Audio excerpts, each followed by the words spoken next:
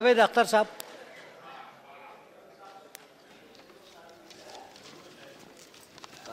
शुक्रिया चेयरमैन साहब।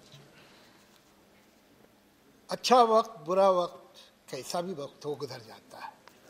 तो ये 6 साल भी गुजर गए और ऐसे गुजरे कि लगा कि मैंने 6 बार आंखें झपकाई हैं, इतनी तेज़ी से निकल गए। लेकिन इस तेज़ी में भी जो कुछ देखने को मुझे मिला वो मैं ज़िंदगी भर अपने दिल में, अपने जहन में संभाल के रखूँगा। वो बड़ी कीमती चीज़ है। मैंने यहाँ लीडर ऑफ द ऑपोजिशन और उसके बाद leader of the house Shri Arun Jaitley की स्कॉलरली स्पीचेस सुनी।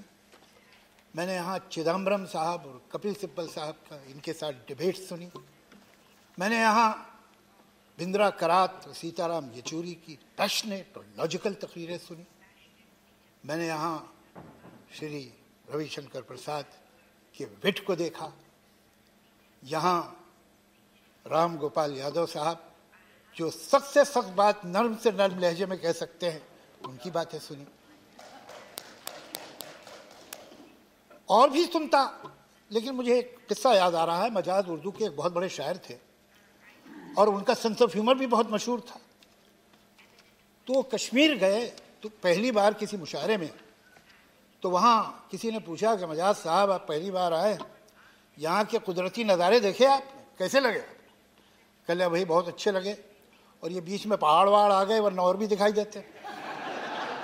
तो यही कह सकता हूँ कि बीच में बहुत सारे एडजॉर्नमेंट आ गए थे, वरना और भी तकरीरें सुन लेता। लेकिन खैर जितना सुना वो भी काफ़ी था। अब क्या फ़ायदा, मैं तो आपकी तारीफ कर चुका। जब ना रहे तो बेहतर जी। यहाँ जब मैं आया था तो एक ख़ास मकसद, एक ख़ास लक्ष्य लेके आया था। कुछ राइटर्स की, कंपोज़र्स के प्रॉब्लम थे इस मुल्क में कॉपीराइट के, और वही दुख लेके मैं आया था। मैं सोनिया जी से मिला अपने साथियों के साथ। उन्होंने हमें मनमोहन सिंह जी के पास भेजा। उन्होंने भी सुना तो उन पे भी उतना ही असर हुआ जितना सोनिया जी पे हुआ था। मनमोहन सिंह जी ने कहा कि देखिए हम आपका साथ ज़रूर देंगे, लेकिन आप अपोजिशन से, ख़ासतौर से बीजेपी से बात कर लीजिए, उनके बगैर आपका काम नहीं होता है। तो हम अरुण जेटली साहब के पास गए और मुझे थोड़ी हैरत भी हुई, खुशी भी हुई कि बहुत हद तक तो हमारा प्रॉब्लम जानते ही थे, लेकिन थोड़ी डिटेल हमने और दी। और जिस तरह उन्होंने रिएक्ट किया, उस दिन मुझे मालूम हुआ कि ये काम हो जाएगा। लेकिन ये बात मुझे बड़ी अच्छी लगी मनमोहन जी की, कि उन्होंने कहा कि ऑपोजिशन से कर लीजिए, उनके बगैर नहीं होगा। ऐसा ही होना चाहिए। देखिए सरकारें तो उन मुल्कों में भी होती हैं जहाँ डिक्टेटरशिप है, सरकारें तो वहाँ भी होती हैं जहाँ शेखडम से और बादशाहते हैं। लेकिन डेमोक्रेसी में और इन हुकूमतों में फ़र्क क्या है? वहाँ सिर्फ सरकार होती है, यहाँ सरकार और ऑपोजिशन दोनों होते हैं। और सही किसी ने कहा है कि चमन में इख्तिलाते रंग बू से बात बनती है, कि खुशबू और रंग से मिल के चमन में बात बनती है। चमन में इख्तिलाते रंग बू से बात बनती है। हम ही हम हैं तो क्या हम हैं, तुम ही तुम हो तो क्या तुम।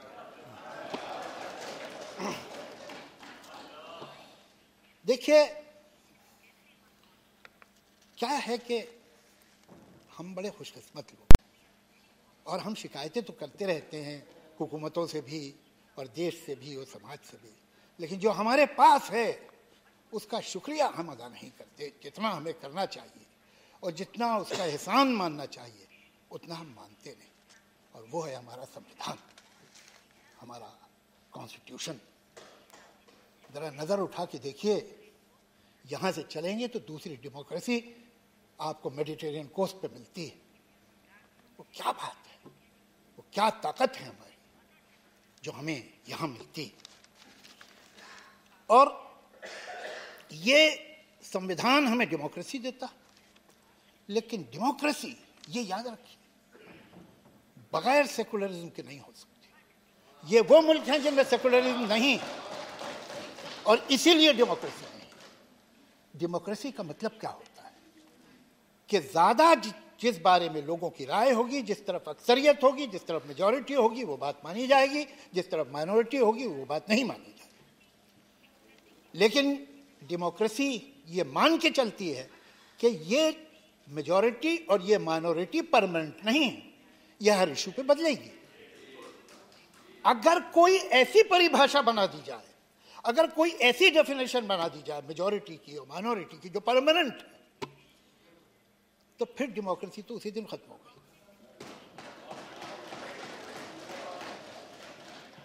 हम अगर सेकुलरिज्म की बात करें, हम अगर सेकुलरिज्म को बचाने की कोशिश करें, तो किसी एक वर्ग या दूसरे वर्ग पे कोई एहसान नहीं कर रहे। हमको सेकुलरिज्म इसलिए बचाना होगा कि इसके बगैर डेमोक्रेसी ही नहीं बच सकती। लेकिन मैं ऐसा विश्वास रखता हूं कि हमारे देश में बहुत बड़ा अचीवमेंट है, हमारे बहुत से अचीवमेंट। हम जब आज़ाद हुए तो शायद सुई बनाने के काबिल नहीं थे, आज हम एक इंडस्ट्रियल कंट्री हैं, बहुत बड़ी पावर है, बहुत बड़े अचीवमेंट्स हैं हमारे। शायद इससे भी ज़्यादा हो सकते थे, लेकिन जितने हुए वो भी बहुत थे। लेकिन सबसे बड़ा अचीवमेंट ये है कि हमने अपनी ज़मीन की धरती में जनतंत्र को उतार दिया। उसकी जड़ें इतनी गहरी हैं कि उखड़ नहीं सकती है, ये मुमकिन नहीं। ये बहुत बड़ा तोहफा है जो हमारे बुजुर्गों ने हमें दिया है। और एक तरफ ये डेमोक्रेसी, एक तरफ ये कमाल का संविधान, और दूसरी तरफ एक ऐसा मुल्क, एक ऐसी आबादी जिसमें 50% लोग जो है वो 27 साल की उम्र से नीचे, जहां 35 करोड़ लोग यंग हैं, 10 साल और 25 साल के बीच में। ये एक यंग मुल्क है, इतनी एनर्जी है इसके पास अच्छा कानून है, इसके पास एनर्जी है, इसके पास इल्म है, टैलेंट है, कैलिबर है। मैं ऐसा मानता हूं, इसलिए नहीं कि मैं हिंदुस्तानी हूं, इसलिए कि ये सच बात है कि एवरेज हिंदुस्तानी का आईक्यू बहुत अच्छा होता है। वो पढ़ा लिखा ना हो, वो गांव में रहता हो, वो जबान टूटी फूटी बोलता हो, लेकिन उसकी अक्ल है, वो नादान नहीं। हर चीज हमारे फेवर में। तो फिर क्या वजह है कि आज दुनिया के सबसे ज्यादा बेरोजगार हमारे मुल्क में? क्या वजह है कि दुनिया के सबसे ज्यादा टीबी के मरीज हमारे मुल्क में? क्या वजह है कि दुनिया का हर 5वां बच्चा जो 5 बरस की उम्र से पहले मरता है वो हिंदुस्तानी होता है? क्या वजह है कि हर साल एक कैलेंडर ईयर में 50,000 औरतें माइनर प्रेगनेंसी के कॉम्प्लिकेशन की वजह से मर जाती हैं? हमें ये सोचना होगा। ये शक्ति, ये कानून, ये सिस्टम सब हमारे पास हैं, तो हम तरक्की, डेवलपमेंट करना चाह रहे हैं तो कौन सा, किसका डेवलपमेंट, किसके लिए और किसकी कीमत? डेवलपमेंट जीडीपी नहीं है, डेवलपमेंट है ह्यूमन डेवलपमेंट इंडेक्स। सवाल ये है, जीडीपी तो मैं आपको बताऊं, एक मुल्क है दुनिया में ब्राजील, जहां दुनिया की तीसरी सबसे बड़ी प्राइवेट प्लेन्स की फ्लीट है और उनकी 1/3 आबादी पावर्टी लाइन के नीचे है। ये हमें अपने देश में नहीं देखना। मैं ऐसा विश्वास रखता हूं कि कोई भी पार्टी हो, वो तो चाहती तो यही है कि इस देश का भला हो।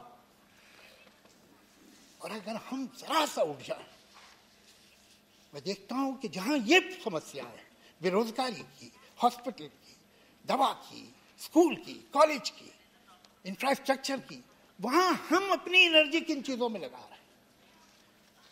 वो क्यों वेस्ट हो रही है? आए दिन कुछ ऐसी बात सुनने को आती है जो न सुनते तो अच्छा था। अभी 2-3 दिन पहले एक साहब है जिन्हें ख्याल हो गया है कि वो नेशनल लीडर है, हालांकि हकीकत यह है कि वो हिंदुस्तान की एक स्टेट आंध्रा, कि एक शहर हैदराबाद, कि एक शहर, उस शहर के मोहल्ले के लीडर है। उन्होंने ये कहा कि वो भारत माता की जय नहीं कहना चाहते, नहीं कहेंगे, इसलिए कि संविधान उन्हें नहीं कहता, संविधान तो उन्हें शेरवानी पहनने को भी नहीं कहता और टोपी लगाने को भी नहीं कहता।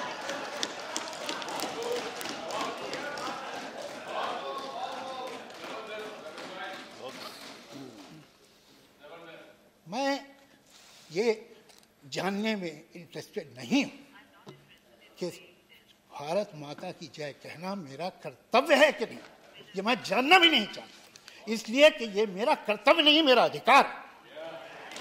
और मैं कहता हूं भारत माता की जय, भारत माता की जय, भारत माता की जय। ये कौन लोग हैं? मैं इस बात को और उनके इस ख्याल को जितने सख्त वर्ड मुमकिन है जो एक्सपंज न हो उनमें कंडेम करता हूं। और मैं इतनी ही सख्ती से एक और नारे को भी कंडेम करता हूं जो अक्सर हिंदुस्तान के शहरों में बोला जाता है, मुसलमान के दो स्थान, कब्रिस्तान या पाकिस्तान। मैं उसे भी कंडेम करता हूं।